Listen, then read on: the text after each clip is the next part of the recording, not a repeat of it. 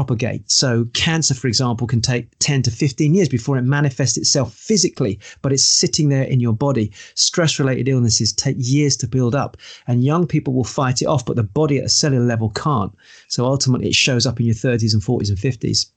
So I know this seems like a bit of a dark place to take you, but I want to let you know that the reason I think for us sharing this with you, we're doing this, is because it's much better you become aware of it now, manage it, and keep yourself healthy and vibrant. Otherwise, the opposite to that is you end up as one of these people that's grey, ashen, fatigued, tired, fed up with your job, fed up with your career, and don't understand why you're completely burnt out. And there's a whole state of adrenal burnout which kicks in when people are workaholic. Have I gone too far there? Have I had a bit of a rant?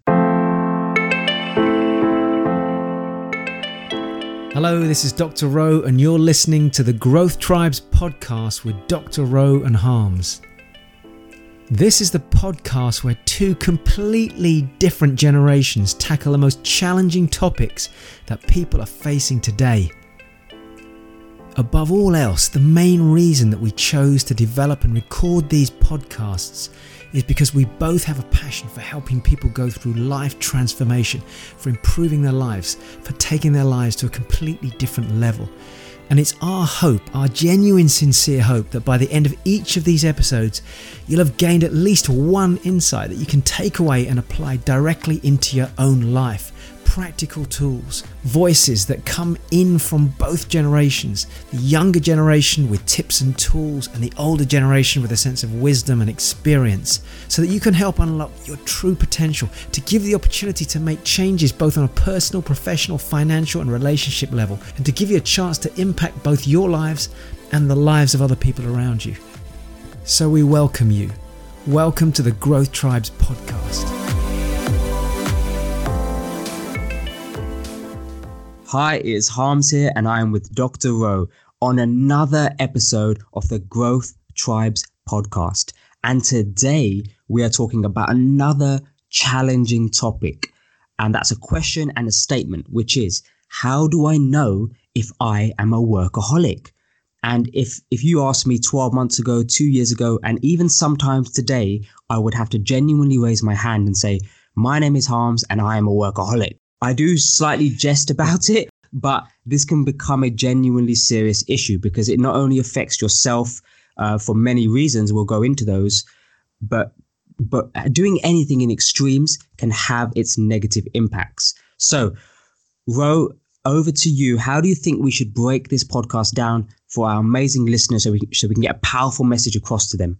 Thanks, Harms. This is a great subject, and it's one I'm glad we've chosen because it is extremely topical at this moment in time in history, and I've watched phases of this come and go over the years, and there's definitely signs. So as we were talking this through just ahead of the podcast today, my brain started to think, okay, well, typically people don't know what the signs are, or they won't admit to it. So I think the first thing is we need to look at the signs. Then I'd like to, if it's okay with you, start talking about what are the causes of this, what causes this tendency to get into a workaholic state, and then how do we deal with it? And I think if we can go through those three things in this podcast, it will give people listening a chance to, first of all, go, oh my gosh, actually I fall into that category. I kind of get why I'm doing this, and thank you, I've got some tools to go and deal with that.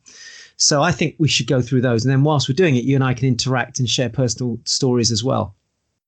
Okay, well, I love that. So just for listeners at home, we're going to cover three key areas: the signs, what is causing it, and how to deal with it. And when we say it, we're talking about being a workaholic. So, Ro, I think you should start because you've had longer on this planet.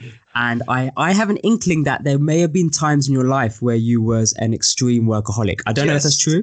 Just a little bit. You've known me long enough to see me go into those states. And I think it's, first of all, if as I'm going through this and Harminder's sharing, the two of us are expanding on the subject, don't beat yourself up. I think with all of the podcasts that we're covering with you, if we're ever talking about a subject that's sensitive, close to home, making you feel a little bit of resistance, whether you're listening to this, you're 30, 40, 50, 60, 70, or you're in your teens and your 20s and early 30s, it doesn't matter. There's no judgment here. It's about awareness. And that's the whole point of the Growth Tribes. And the experience here is that we want you to become aware of something and then make a decision. Do I want to change that or not? And if I do want to change it, what do I need to do to change it? So this is not about judgment, but it is about awareness. And I'm going to put both my hands up and my feet up, my ears, and if I had hair, I'd put my hair up as well and say, you know what, I have been and still am on occasions a workaholic. It's just knowing to read the signs and then knowing how to deal with it.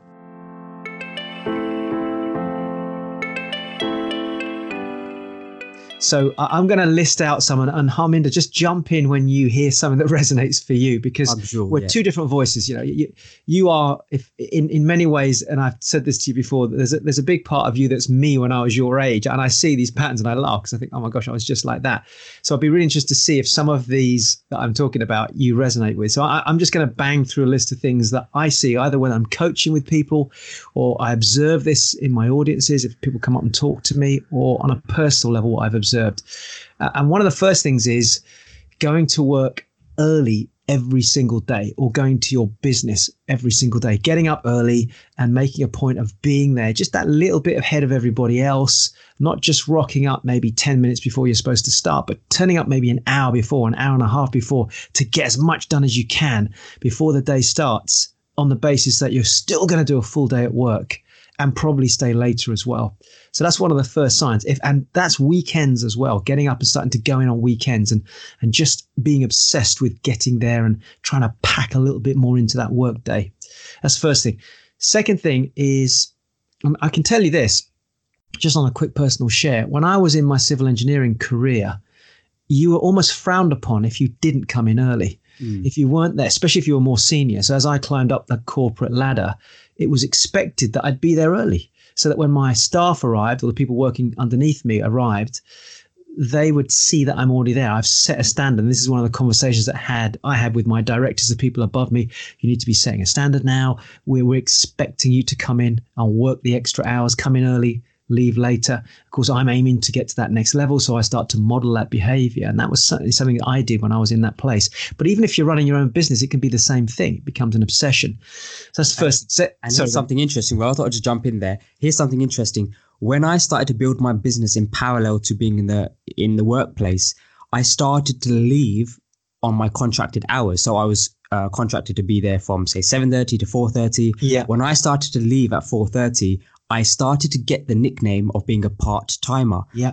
And I just want to put that out there, because if you are building a business or a side hustle or a side business in parallel to you're just going to have to almost just let that go over your head, because it can affect you. It did affect me in the early days. You get called a part-timer after 10 years of what you believe is a great service to the company. Your behavior over the last 2 months of leaving on time, when you're actually paid to leave, you may get called a part-timer. So just have an eye on the end mission. But yeah, that was a real issue for me as well, Ro. Harms, can I just pick you up on something? You just used the word hustle there. Now, my generation, when we hear the word hustle, if somebody's hustling on the side there, it sounds like you're doing something dodgy. Did you just throw that term in? Because I've not heard you use that before. Okay, so that's an interesting insight, actually, because in my generation, the term hustle is got a positive spin on it. Really? And is actually links to the causes. So what is causing being a workaholic? And it's also the promotion of you should be hustling and hustling and hustling. So maybe our generations view that term differently, but for us, it's got a business orientation around it. And it's the fact that you're going to keep going. You're going to keep hustling beyond all of the competition. You're just going to keep hustling, early hours, late nights. So I'm going to talk about that in the causes. But it has got a positive spin, but it's also causing a negative behavior pattern. Yeah, I can in see my that. generation. Yeah. Okay, so I wouldn't have used that term back in my day, and anyone listening to this who's my generation probably wondered what you meant there. So that's great, and thanks for explaining that. So that was number one. The second thing to me is on your mind before you go to bed. So a sign of being a workaholic is you're already starting to think about the next day. You're going to bed and you're thinking about the job and what needs to be done first thing in the morning. Instead of going into a nice state of gratitude and being relaxed and meditating, actually your last thoughts are about going to work. So for me, that was a big one I noticed back when I was in my career. And there are times when, for example, I'm out presenting and speaking and doing, a big event for a group of people, I can go into a workaholic state by this definition, because actually it is on my mind before I go to bed and I'm thinking about how I can best perform the next day. So that consumes me in that moment, which is not healthy when you're at home with your family and you're wanting to be present with your partner. And imagine if you're in a relationship and you just, and imagine what that does for your sex life if you're in a relationship. Just want to throw that one in there before we move on to the next point. So you go to bed and you got your picture of your boss in your head and you're trying to make love to your partner. That doesn't go down too well, does it? Exactly. The point of us just listing these out initially is to give you an idea of what to look for. Look for the signs, identify them. Third one is planning everything around your work. So your partner's wanting to plan something with you and the kids, or go away on a break, a weekend away, a long break. I can't do that. I'm working that weekend. Or, that's a busy month for me. We've got the project to do. How about we go the following month? Well, honey, we can't go the following month because you told me that you've got to finish these things. Those 2 weekends are tied up to working as well. So pretty much your whole life is planned around your career and your business or your job. Everything else becomes second to that. That's a very strong sign that you're in a workaholic state. Number 4, you eat, you, for want of a better word, shit, and you sleep work, meaning that literally, sorry to use the crude term there, but honestly, I know that feeling and I've seen it in other people. They are working whilst they're eating. They go to the toilet and it's on their mind. They sit down and go to the toilet and it's on their mind. They literally go to bed, it's on their mind. They have a shower and they're thinking about something to do with it. That is definitely a sign of workaholism. And it's a dangerous place to be. You can't just be in the moment. You have to be thinking about work. I don't know if you've ever had that experience yourself. I have, and here's an example of it happening live. So imagine you're at work and you're in your lunch break and you're eating at your desk. You're eating in front of your laptop. You're scrolling your emails, or you're just sitting at your desk eating lunch. That's a big sign. That's an example of this happening live. Yeah. And I know, for example, if I'm doing an event and you've been with me, if I take a short break to have some lunch, which might be 45 minutes, people bombard me. Then I've got some notes. I've got my team at the back giving me some feedback, some things I need to be aware of. So actually, I can do that sustainably for 3 days because it's 3 days. But for people that are doing it consistently, when I was doing my engineering profession, like you obviously you're an engineer as well, you know what it's like when you're out on site in the field, there is no break. I mean, literally, there is supposed to be a break, but there is no break because you've got contractors, you've got other people, you've got staff around you. There's no chance to actually have a break. So that workaholic nature just becomes endemic. So you go home and you carry it home with you. The weekends, you're still wired from 5 or 6 days of doing that. Same thing. It's a massive sign, actually, if you're in a state of eating, going to the loo, or showering or sleeping and it's still on your mind, definitely it's a sign of workaholism. So the 5th one is not being present with your family. You just mentioned it about making love, but actually, jokes aside, just being at home, your kids are talking to you, you're checking your phone, your thoughts are still carrying the stress from work. You walk in, you mentioned in a previous or one of our other podcasts, Harminder, you talked about the fact that when you became obsessed with your career and you were working and working and working, sometimes you'd go out into the car, you get emotional, you'd almost break down into tears, set yourself and go back into work because you had to go back into work. If you carry that home with you and you're talking to your loved one, your partner, and you're just not present with them, they're talking to you, but you're not really listening, that's a big sign because you're constantly focusing on your work. And a lot of relationships break up as a direct result of that. And I've done a lot of interventions with couples where actually she or he has said to the other person, for the last 2 years, we sit at home at night and I can't get through to you. You seem to be so obsessed with your job. Why is it you won't listen to me? That's a dangerous conversation to be having. And if you're having that already, it means you've gone too far down the rabbit hole with regards to workaholism. For sure, Ro. And I think this is a good time just to check in with the listeners at home, which is, again, just reiterating what Ro said at the start. This is not a case just to beat yourself up about it. No. This first part of this podcast is about awareness. And we appreciate it. We know that as humans, if you spend 8, 9, 10 hours at work, and you've got a 4 or 5 hour window at home with your family, to transition mentally from 10 hours at work to a short period at home with your family is not an easy thing to do. Yeah. So we understand that. So initially we're going to go into how we can sort of help this awareness, but this is purely about awareness at this stage. It's a very good point. And actually, if you're listening to this and you got a pen, make a note of some of these points. But if your partner and you are having these challenges, or you're aware of it in your partner, or you're aware of it in yourself, and you're emotionally developed enough to be listening to this, you might want to actually press pause, rewind, and sit down with them and both have a listen without any judgment and say, actually, you know what, honey, I realize I'm doing this. Or you say to your partner, honey, I actually think this is something that you're doing. Listen to what they're saying here, because that awareness is going to allow you to make a shift. Because the worst case scenario, and we haven't talked about this at all actually here, and it might be just worth bringing this up at this point, is if I were coaching all of you right now, or Harminder and I were sat down with you face to face, one of the questions we'd be asking you is, what are the consequences of this? And that's not something that we're not necessarily covering specific in this, but I'm going to cover it just briefly now. And that is all of these things I'm listing out. If you carry on this behavior over the next 6, 12, 18, 24 months, 2, 3, 4 years, there is a breaking point either in you as a human being or in your relationship with other people. And it is a massive cause of relationship breakups. It's also a massive cause of health deterioration as well.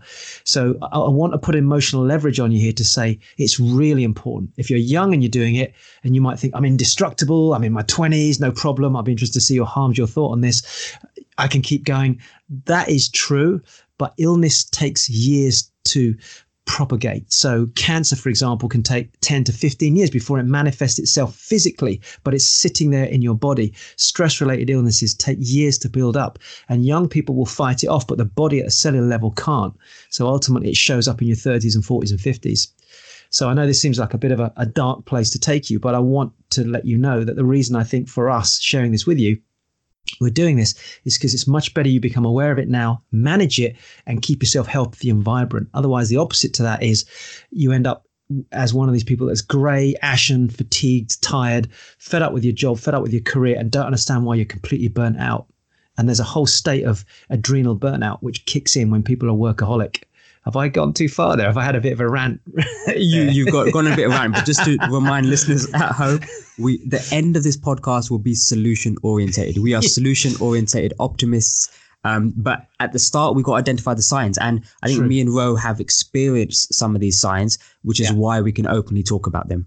I have. My hair fell out. Don't laugh, Harminder, because you didn't see me when you only know me since I've been bald, but my hair literally fell out. Lumps started to form on my body. And part of that was because of these next few, which was, not being present with my family at the time, my wife, thinking about work projects all the time as a civil engineer. This is number 6, by the way, constantly thinking about work projects. So it became an obsession. And I got to a point where I couldn't sleep. I had a lump form on my chest. Hair fell out at the same time. My hairdresser said, you seem to be in stress. And I denied that. I said, I'm not in stress. And the other indicator, number 7 for me, was my social life became limited to the point where most of what I did was with work colleagues, and also the conversations with people were about work.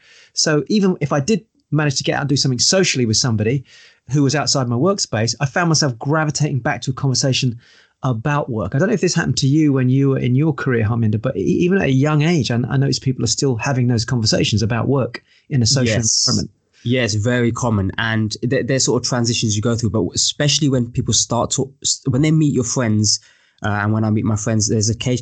I'm actually quite lucky. So my friends are listening to this. We rarely talk about work, but I have been in other friend circles where the conversation is about promotions, careers, how much I'm going to get paid, how much percentage increase I'm going to get, bitching about management, bitching about another colleague maybe who's been winding you up at work. So all of these unhealthy conversations, which you can't talk about at work, end up getting spoken about in your social circles.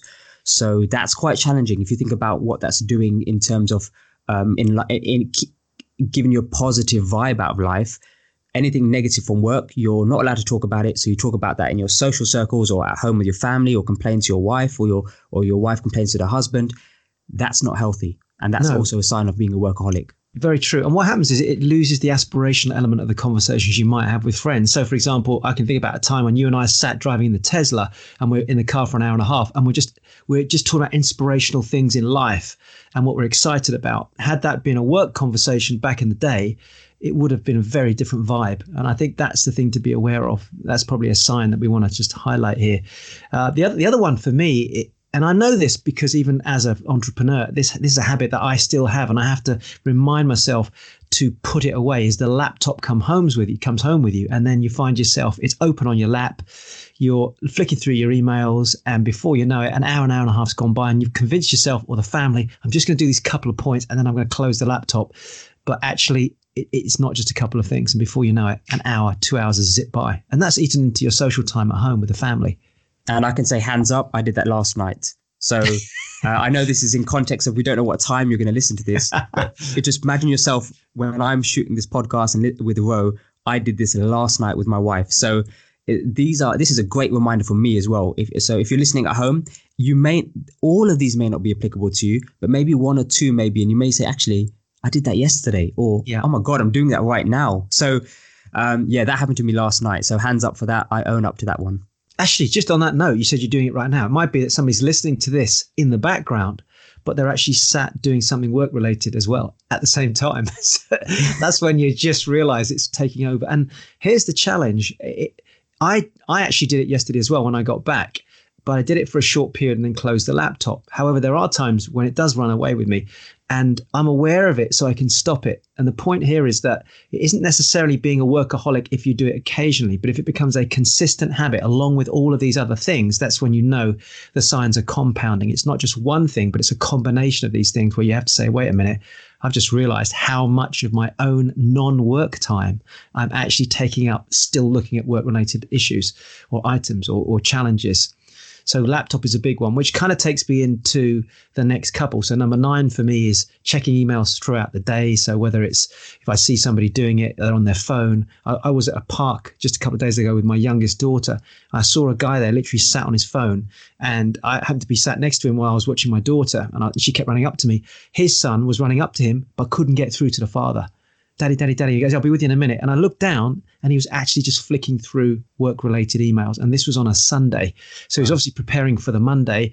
And it's approximate, but 25 to 30 minutes, his son was literally just trying to get his attention. But the father, all he was doing was checking the phone. I'll be with you in a minute. I'll be with you in a minute. And before you know it, half an hour had gone by. For sure. And that son's experience of that moment was daddy was on the phone. He wasn't even checking social media. He was actually checking emails. And I remember I've been in those situations because for him, if he turns up to work on Monday without knowing the information, he's going to be frowned upon as well. So that's one of those things that happens, which is, again, however, it's not healthy. So I can just fire a quick solution over there. So something I do personally, because I get emails and WhatsApp all the time, is I will check my emails. So I actually won't check my emails in the morning. I'll check my emails around lunchtime, and I'll check my emails before the end of the day for any urgent replies. So just blocking that time in to check your emails will lead to a healthier relationship with your email inbox. Otherwise, you can live in there. You genuinely can live in your inbox. Yeah, and actually, that's a very good point. There's even ways to group your emails, put rules up to put them into different folders, and then you decide which ones are going to manage at different times. There's a whole system of management there, actually. It's a very good point. I'm going to group a couple of the next ones together. So I think we're up at 10. Yep. So 10 is just simply struggling to switch off. And that's almost a combination of everything above, really. It's just not being able to go home and literally not think about work. It's almost under the surface, and it just comes up in a moment. I don't know if you've physically witnessed that or experienced it on a personal level in the business that you're in at the moment, or in your career, but it is definitely something that if it's just bubbling underneath the surface, you can't park it and switch off. It's always there. And I think that's very common, especially with business owners, startup entrepreneurs. Yeah, I think that's I experienced it all the time personally, especially when you've got a new project you're passionate about. Sometimes it just doesn't leave your mind. And that is when you need to be aware that actually I should be able to have a bit more control over my mind and just switch off from this for a moment. And the way to do that, and this is just a bit of a warning maybe, but the way to not switch off is just by intentionally trying to distract yourself. So typically what would happen then is you would switch on a Netflix TV series or a Amazon Prime TV series to try to force yourself to think about something else. Me personally, I think that's quite an unhealthy relationship where you have to distract your own mind from something that's going on at the moment. There's a way we can deal with that. I'll mention it in the solution section, but it'll be involved around breaking a pattern. And I think, Ro, you can really share some wise words on that one. I think that's a great point, Harms. Let me just sweep through the last few just to make people aware of some of the others. And I'll combine again a couple here. So I had 2 separate ones, but I'm going to combine them together. And that is, whilst you're on weekends, and I'm going to add and on holidays, which was a second point. You're checking your phone and you're checking your emails. I've got a lovely story of a very dear friend of mine who's also a business partner, who, when they went on their honeymoon, he literally had to manage his wife's BlackBerry because she, as a lawyer, felt she couldn't be away from the career, even on the honeymoon, without there possibly being an implication to her missing out on an opportunity, a client that might be passed on to somebody else, if she didn't keep the standard of her responses to a high level or whatever it was. So you can imagine it, you're on your honeymoon and your partner's checking their freaking emails and phone. I mean, that is a sign that somebody's in a workaholic state. Yeah. So we're joking, but it's actually a lot more serious than people will admit. And I think, because I don't know if you agree with this or not, Harms, because you're of a younger generation, so you might absorb it more. But I think, looking as an older person, and I look at the younger generation, it's just an assumed way of life for you guys. Whereas I grew into this lifestyle as technology came on board. So I find myself wrestling with it a lot more. Whereas, correct me if I'm wrong, I think younger people just assume, well, that's the fucking norm. Am I correct there? I think there's a bit of both. So I think it depends on your emotional maturity around the situation. So if I'm sitting with somebody and I'm having a conversation with them and they reach down to have a look at their phone, honestly, that winds me up. It does very much annoy me, because I'm thinking, I'm speaking to you as a person. I'm speaking to you face to face. Normally we're too busy to have a conversation, but now we're having a conversation and you're reaching down for your mobile phone. So me and my friends have a rule, is because we see each other quite rarely, the phones go away, the phones leave the table. Yeah. So I think if you are of a certain emotional maturity, you need to put that aside. However, now, if there is a lack of emotional maturity, it's going to be a case that somebody's talking to you, and at the same time, they're looking at Instagram or they're looking at Facebook or their WhatsApp message. So I think yes and no. I think the answer to that is yes and no.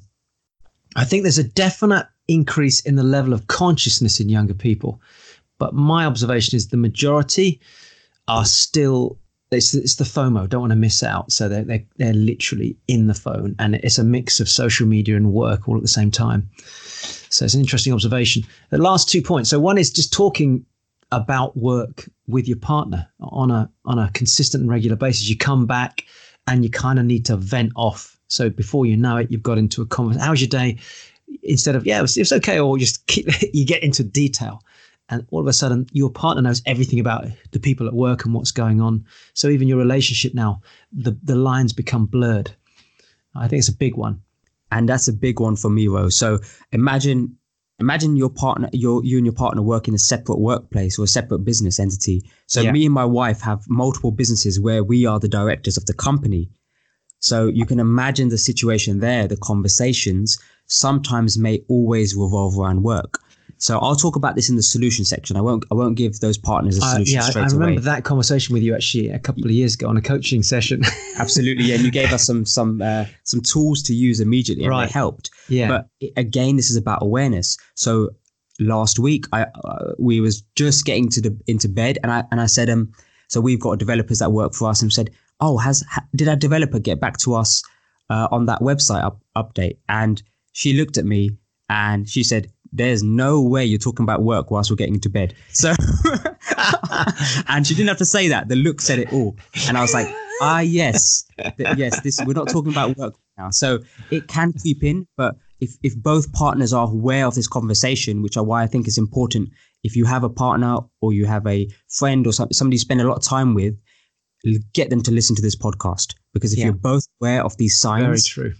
Have an open communication around it and have a laugh about it as well. It's not. And I know your lovely wife Gina very well. I can just imagine what that look was as well. And she's got a pair of eyes that are incredible. So she would have just gone right at you.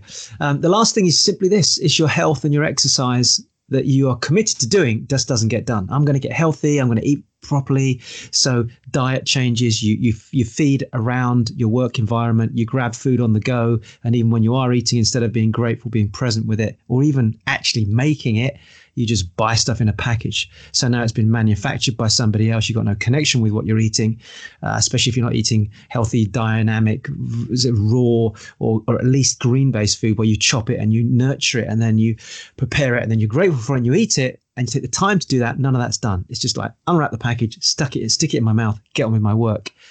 And for a lot of workaholics, they've become totally disassociated with what they eat. And when they do eat, they tend to overeat, or they'll go, if they do go out for a quote unquote slap up, we earned it, let's go for a slap up meal. So they'll overly eat, and then of course the alcohol comes with it, etc. Exercise gets put aside. I was going to go to the gym, but I've got to work lunch. I was going to go for a run this morning, but I've got to get into work early. They're all the signs, and it leads to ultimately goes to the back burner, but it also literally lends itself to burning out because people are not looking after their physical health. That would be my last point, really, my last sign. Amazing. So that's Dr. Rowe sharing with us 14, 15 different signs to help you identify if you are a workaholic. And just to close this one off, Ro, I can share a personal story of mine, which almost summarizes a lot of these points, if that's okay. Yeah, please go ahead. Okay, so one of the things when I was building my business is a common phrase which always came up in my mind. And bear in mind, I was working a full-time job, a high-pressure job where I was managing a team of 40 people. And alongside that, I was building a property investment company. I was building a digital marketing company. So you can imagine how much time and energy was spent working.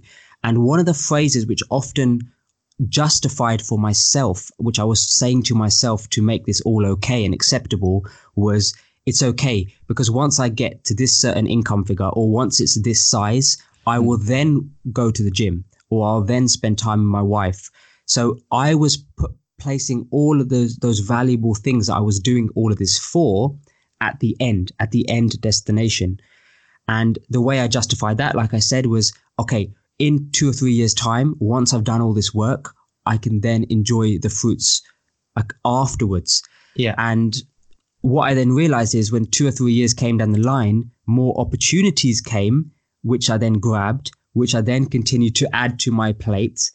So what I quickly realized, and especially spending some time with you, Ro, as well, is this is not an end destination. So things like health, things like spending time with your family, that's not an end destination. That has to work in harmony with all of these signs that we spoke about. Exactly. So, and we'll expand on that. But that was my personal share that I want to let the listeners know that, yes, you can get in that situation, but especially if you're out there building a business, or a business alongside a job, or a full-time startup, or multiple businesses, the situation is that you are going to be feeling a lot of those signs. But remember that the reason you're doing it for health and your family, do not place that somewhere in the far distant future, which is maybe 5-10 years down the line, because we have to sometimes be real with ourselves and say, actually, we may not make it to 5-10 years down the line if we're treating ourselves like we have done in the 14-15 steps or indicators that Ro gave us to highlight that you're a workaholic. So that's just a personal share for myself, Ro. That's beautiful. And, we could just stop now at this point in the podcast, because there's so much, even there, observational information for anybody listening to this that has got even a remote feeling they're doing it, or they've got a close friend or a partner that's doing it. But I do think we need to tackle two other things, and that is what causes it, and at least wrap up the podcast with some key solutions, things they can start to apply. So do you want to jump in and look at the causes first? Do you want me to? How do you want to tackle it? Well, I'll start with just what I think is the most common cause right now for my generation. Yeah, sure.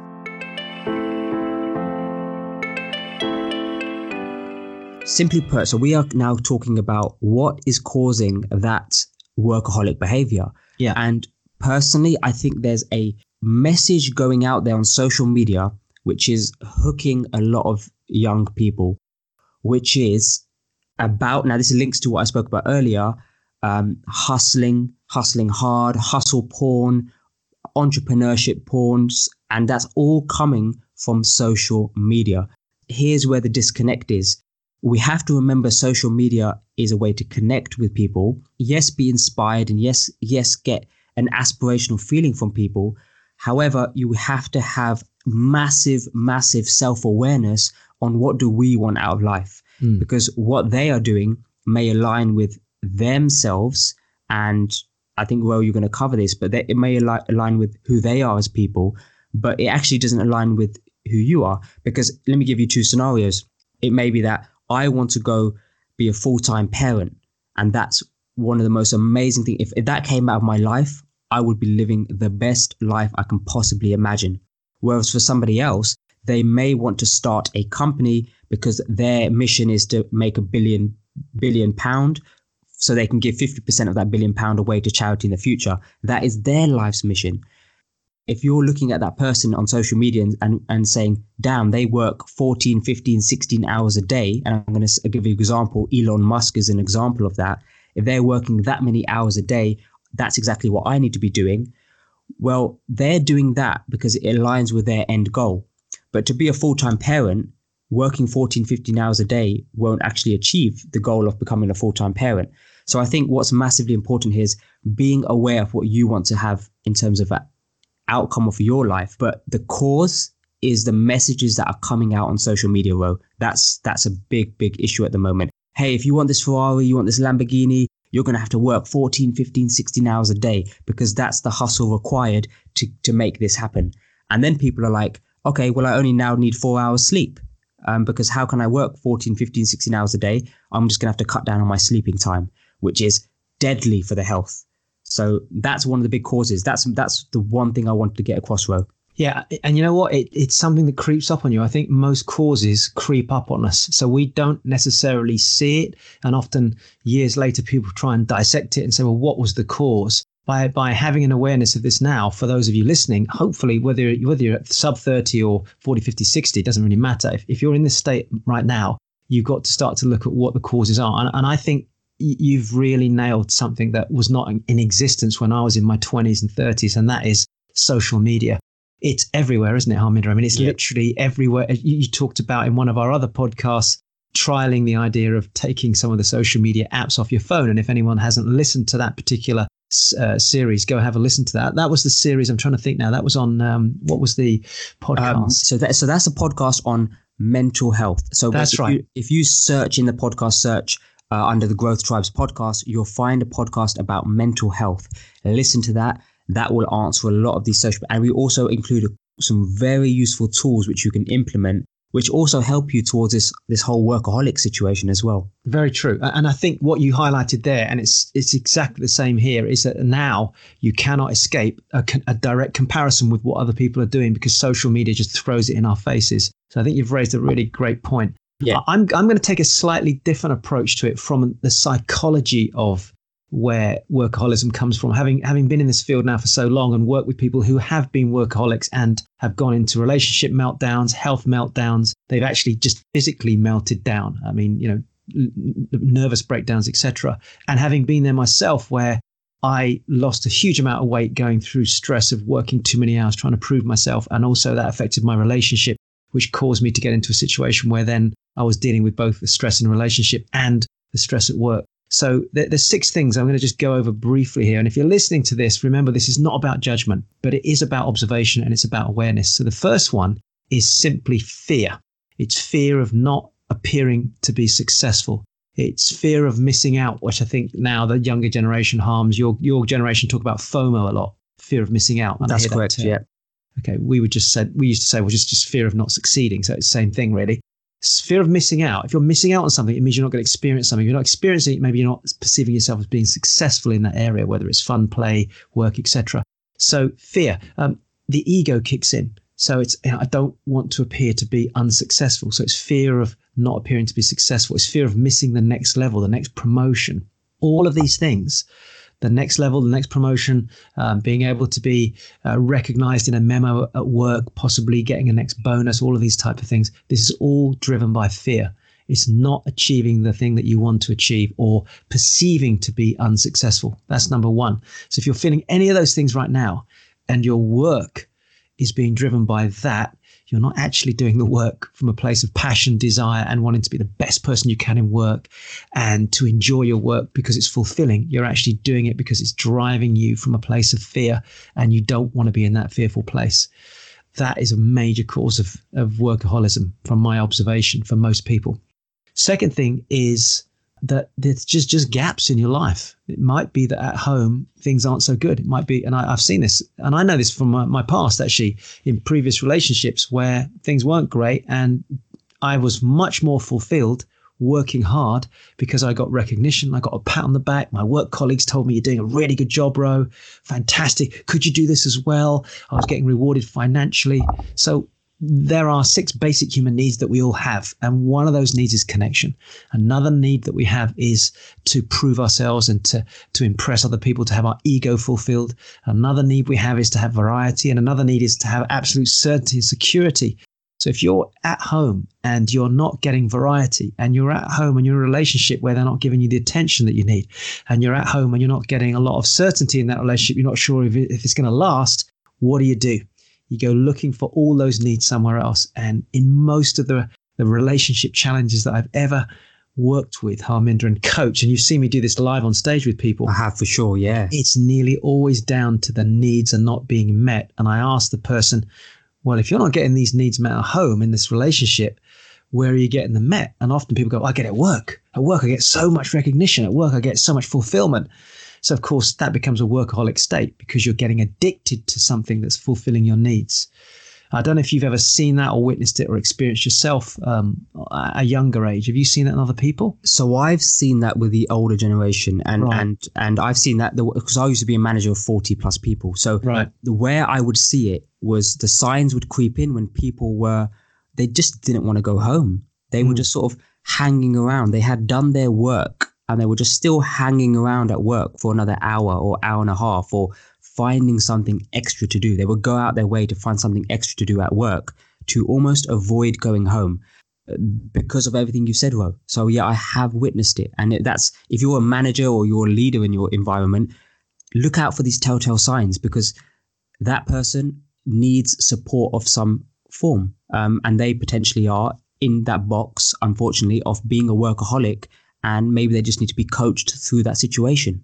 Yeah, and this ultimately leads to a form of mental health, which we talked about in one of the other podcasts.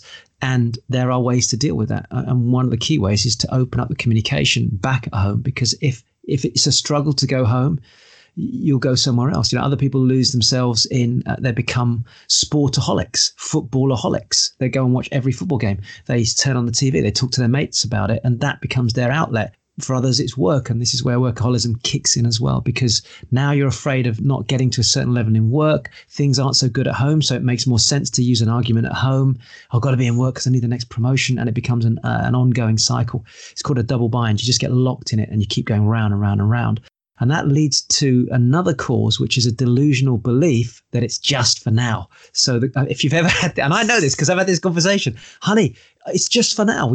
If we can just get this project over the line, if we can, even in the property world, when I started off in the early days, it was, if we can just get these next 2 properties over the line, it'll be different because this is going to produce this much cash flow. If it's in work, if I can just get this project finished, I'm going to get a promotion. That's going to bring us another £2,000 a month. And then guess what? We can go to that bigger house we wanted, or we can go and have that holiday we wanted. And of course, when you get to the bigger house, the mortgage goes up. And then the next story is, honey, we've got a bigger mortgage. So I've got an opportunity to earn more money. They're going to give me a promotion if I just do this. And it just becomes just for now, but it never is just for now. It's just an ongoing, I'm getting into a rant, I can hear. But anyway. I love that. But that just for now, Ro, that actually links directly with the story and the situation I gave the podcast listeners about 10 minutes ago. Right. That's that exact situation.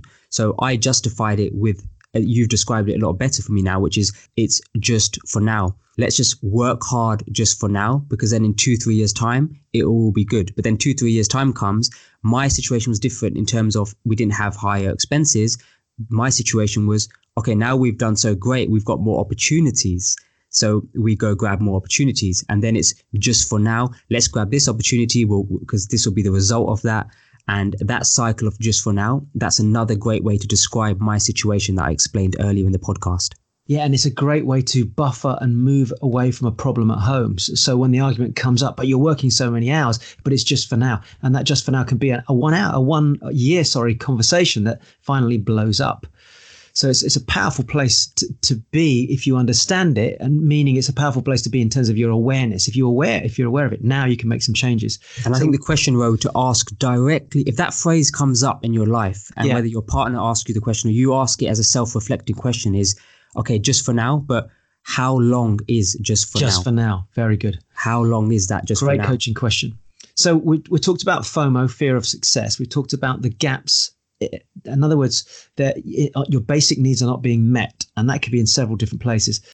Tied to that was number 3, which was issues at home, relationships at home. So you lose yourself in your work. 4th one is delusional belief that it's just for now. 5th one is, but that's just what people do.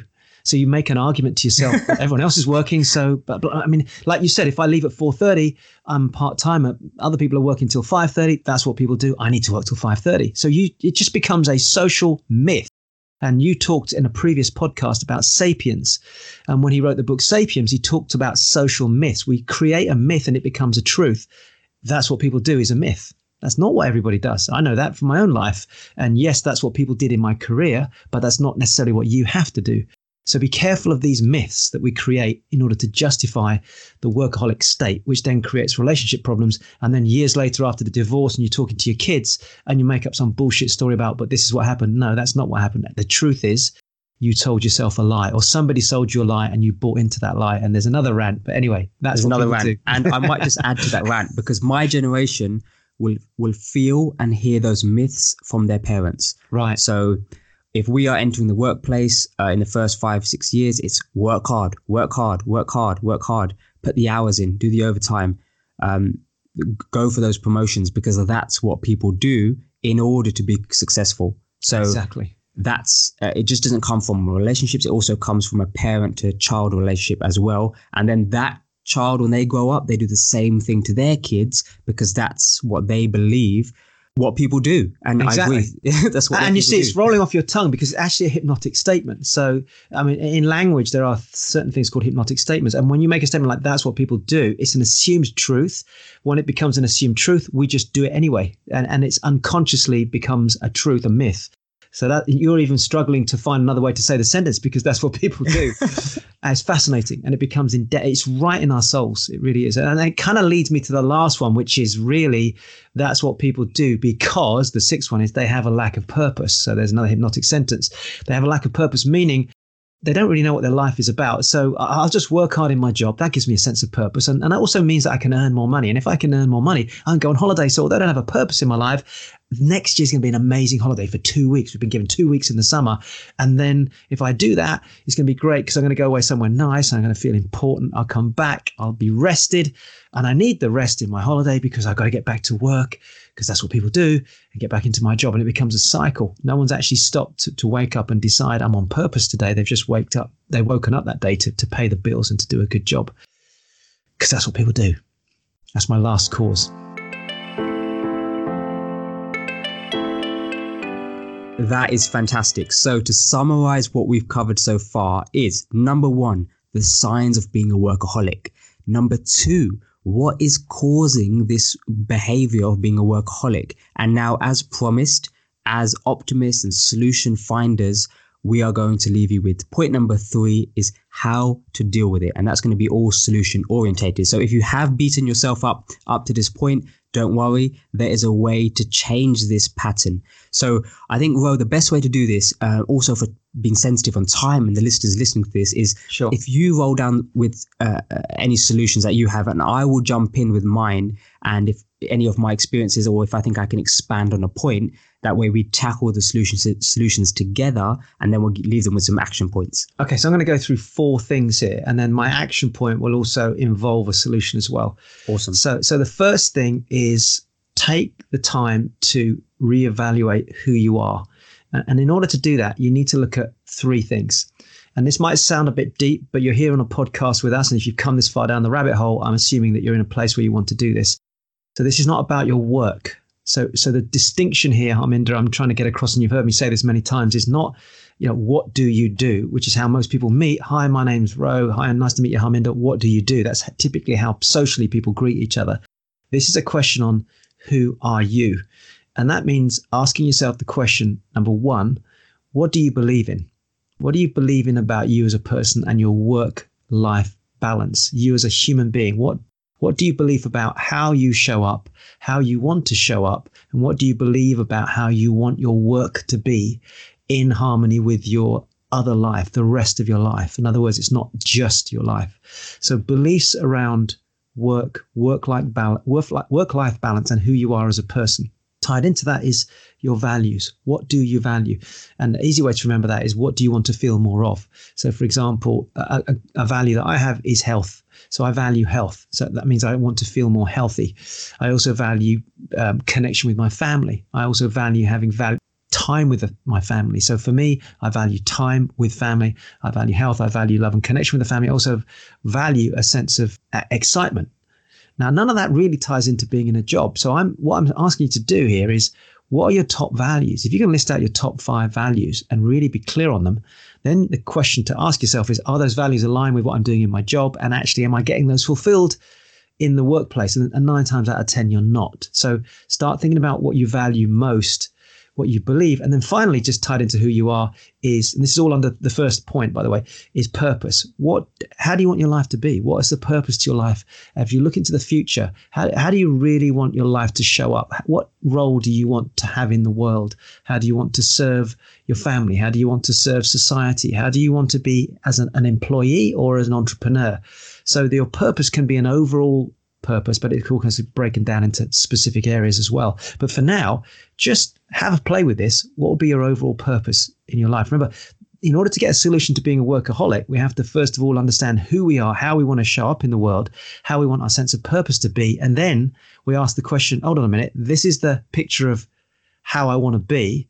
And I look at the picture of how I am right now, and the two are completely different. And then we have to bridge that gap. Is this making sense, Harminder? That makes total sense, Ro, and it's a fantastic activity to do. And I've done it on multiple occasions. And just for listeners listening at home, if you haven't had time to process this because it's the first time you've heard about such a solution-orientated experience, we will put those on the show notes at growthtribes.com/podcast. We will put these questions, we will put these points, even the signs associated to being a workaholic, we'll put those on the show notes so you can have a reference point. And I can then, this is a good time for me, Ro, to talk about my solution-oriented approach. Can I just add Yes. just a couple more things on that? So the first one is really understanding who you are. And I'm glad these are listed out because I'm going through quite quickly here. Second one is to go out into the future. So take a walk into the future, just you and yourself for the next 10 to 15 years. And if you really want to play this game hard with yourself, really want to go the full extreme, take a journey as though you carry on doing what you're doing, and just write down a paragraph of how that's going to look if you carry on doing this level of workaholism, and how it's going to affect your health, your family, relationships, your finances, your personal emotional state, your mental health. And then do a separate description of how you really want it to be in the future. Really genuinely how you want that to look in the future, how you want your life to look, how you want it to feel, how you want to show up. And describe that on paper and then compare the two. And it's only by doing the comparison can you start to reevaluate what steps you need to change that pattern. And that's the last and the third point is stop repeating the same patterns. That's the third point I want to do here. So if you're doing something right now, for example, Harminder talked about going to bed and having a conversation before you go to bed with your partner about work. Maybe you choose to stop one habit each day. So tomorrow could be, I'm not going to think about or talk about or even consider work before I go to bed. I'm going to try that for the next week. And then the following week, I'm going to change that. And the following week, what I'm going to do is I'm going to actually eat my dinner and just meditate, or I'm going to talk to my family about personal things, or I'm just going to contemplate how amazing life is, but I'm not even going to think about work. Start breaking the patterns of workaholism step by step. And the way to do that is to look at each of the signs that we talked about. Pick a sign that's represented itself in your life right now and go, right, I'm going to stop that habit this week. And then the following week, I'm going to stop the next habit. And if you start chipping away, before you know it, you'll start to act and fill that space with a different mindset. And they're the 3 things from my perspective that I think would work really well if I was coaching you directly. I love that, Ro. So that's a great sort of coaching model and an exercise that will take them through. And again, that'll be on the show notes at the end of the podcast episode. That'll be on growthtribes.com/podcast.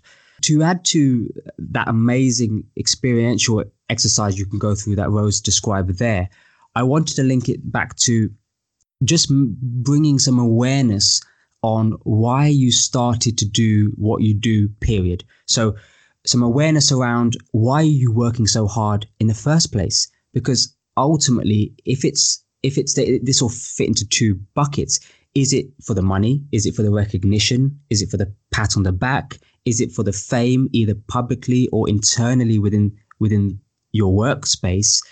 Or is it from a place of passion, joy, excitement, fulfillment? Because those are potentially better reasons to dedicate time to work.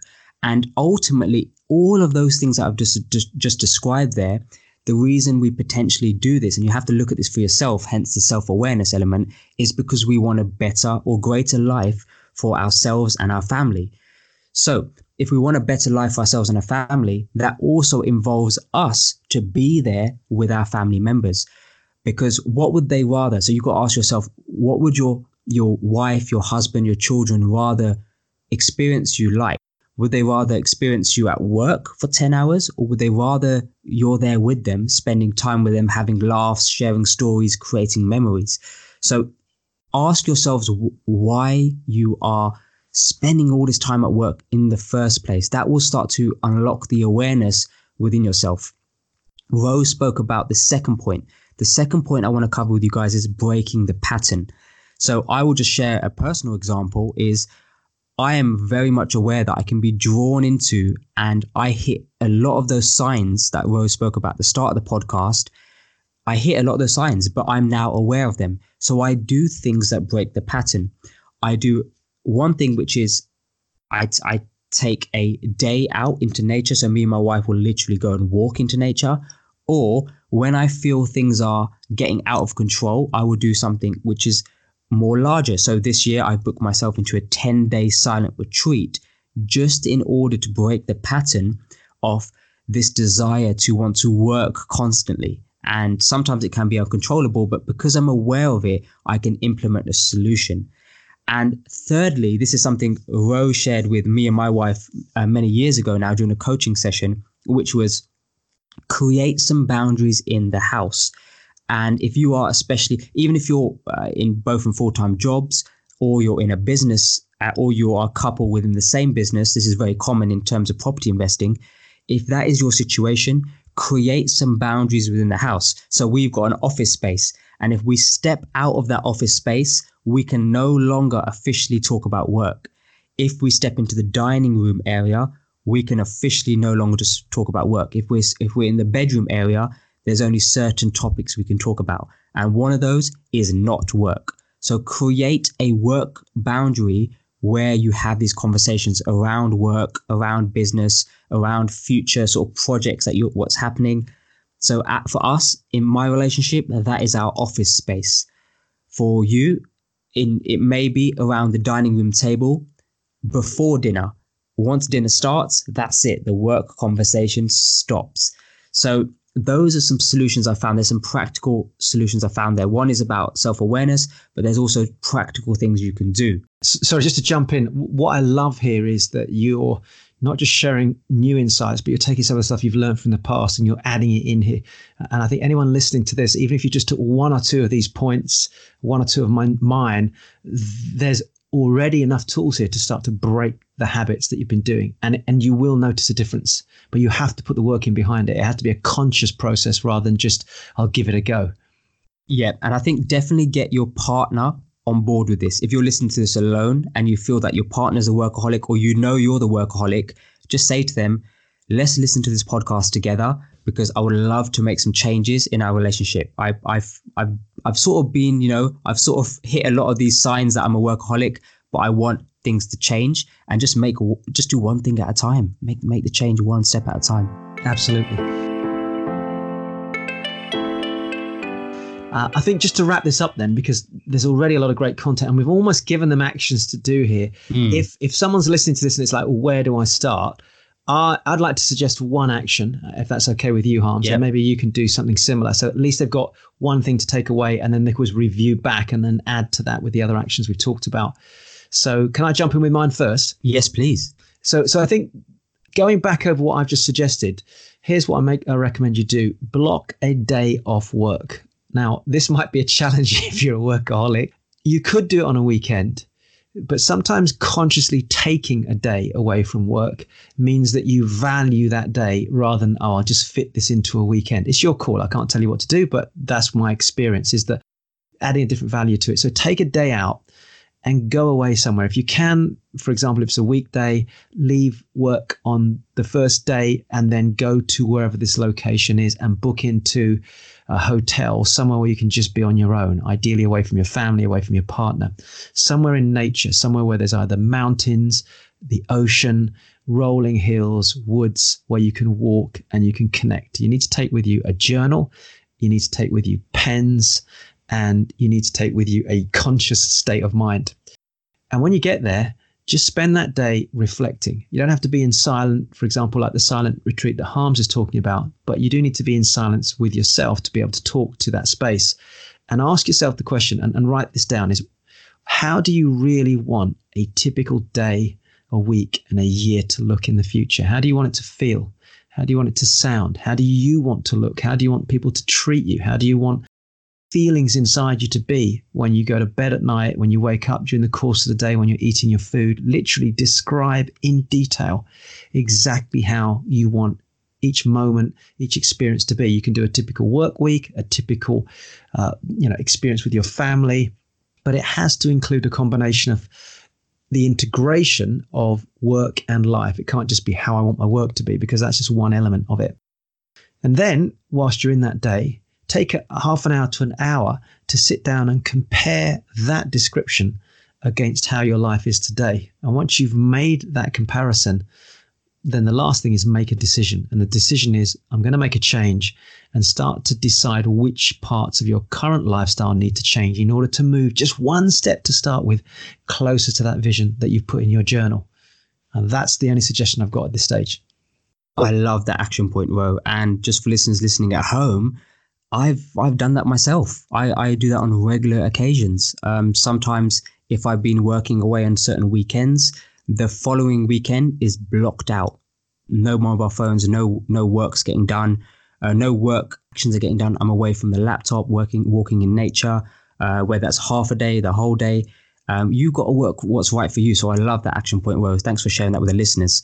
My action point would be reward yourself for the things that you are working hard for. So what I'm linking this to is the reason we go to work typically, and this will be different for everybody, but typically we go to work because we want to have a great family life at home, and we want to provide amazing value for our family at home. So when you are building, you're working hard as a workaholic, you're working hard. Okay, that's one thing, but we want to change that pattern. So the way we can change that pattern is by rewarding yourself at certain checkpoints. But the reward has to be done with the very people you are working hard for.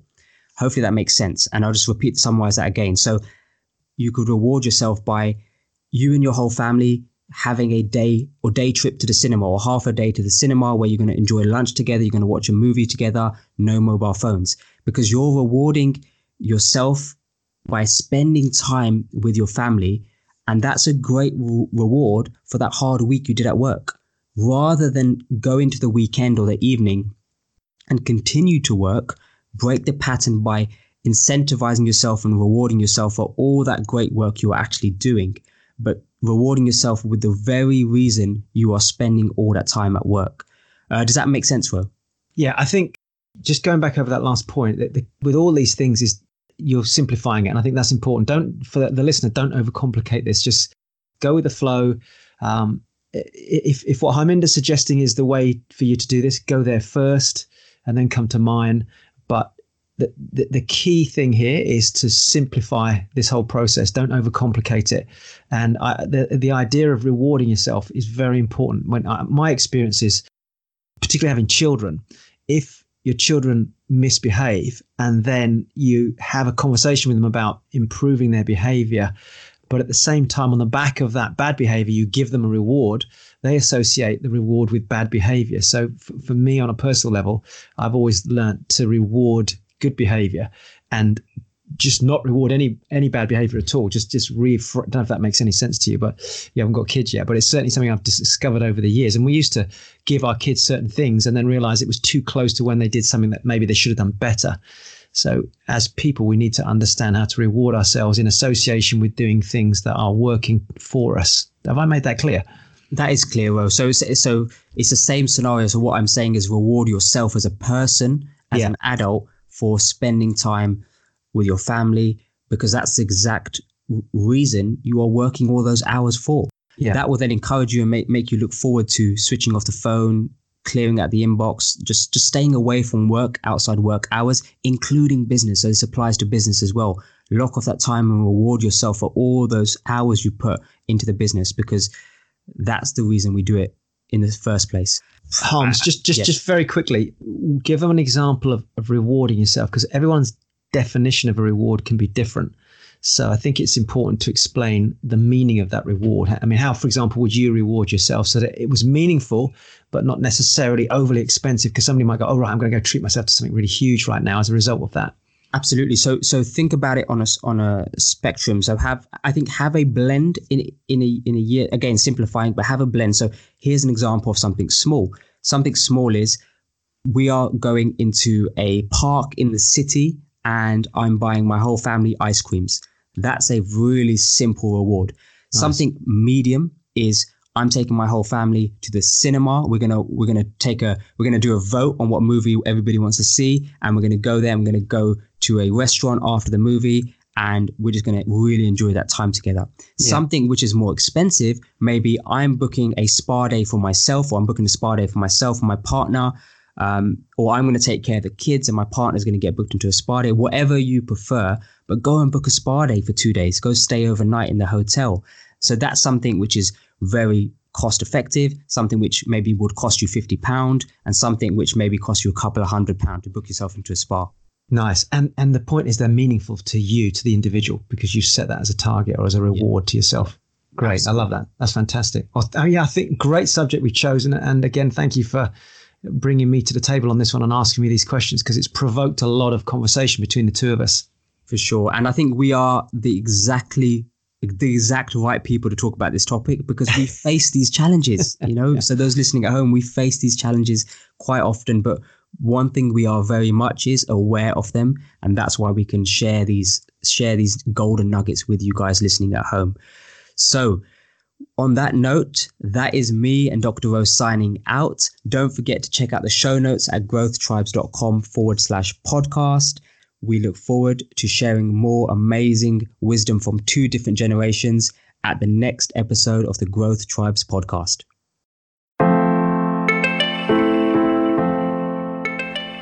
Hello, it's Dr. Rowe here. Harms and I would both like to personally thank you for taking the time to listen to this episode of Growth Tribes. And if you've gained just one insight, something positive that you're able to use on a personal level, on a professional level, to help your life, maybe even other people's lives, then we'd love it if you could take action on one of the following things. You can either simply subscribe so you don't miss out on any other great insights coming up in the future. You can share this podcast with close friends so they can also get the benefits of the tips and tools that we're sharing. Or it would be amazing if you could give us a review and let others know just how great this episode was. And finally, if you do have a question, don't forget to submit it on growthtribes.com/podcast. Thank you again for listening. This is Dr. Rowan Harms signing out, and we'll see you again on the next podcast.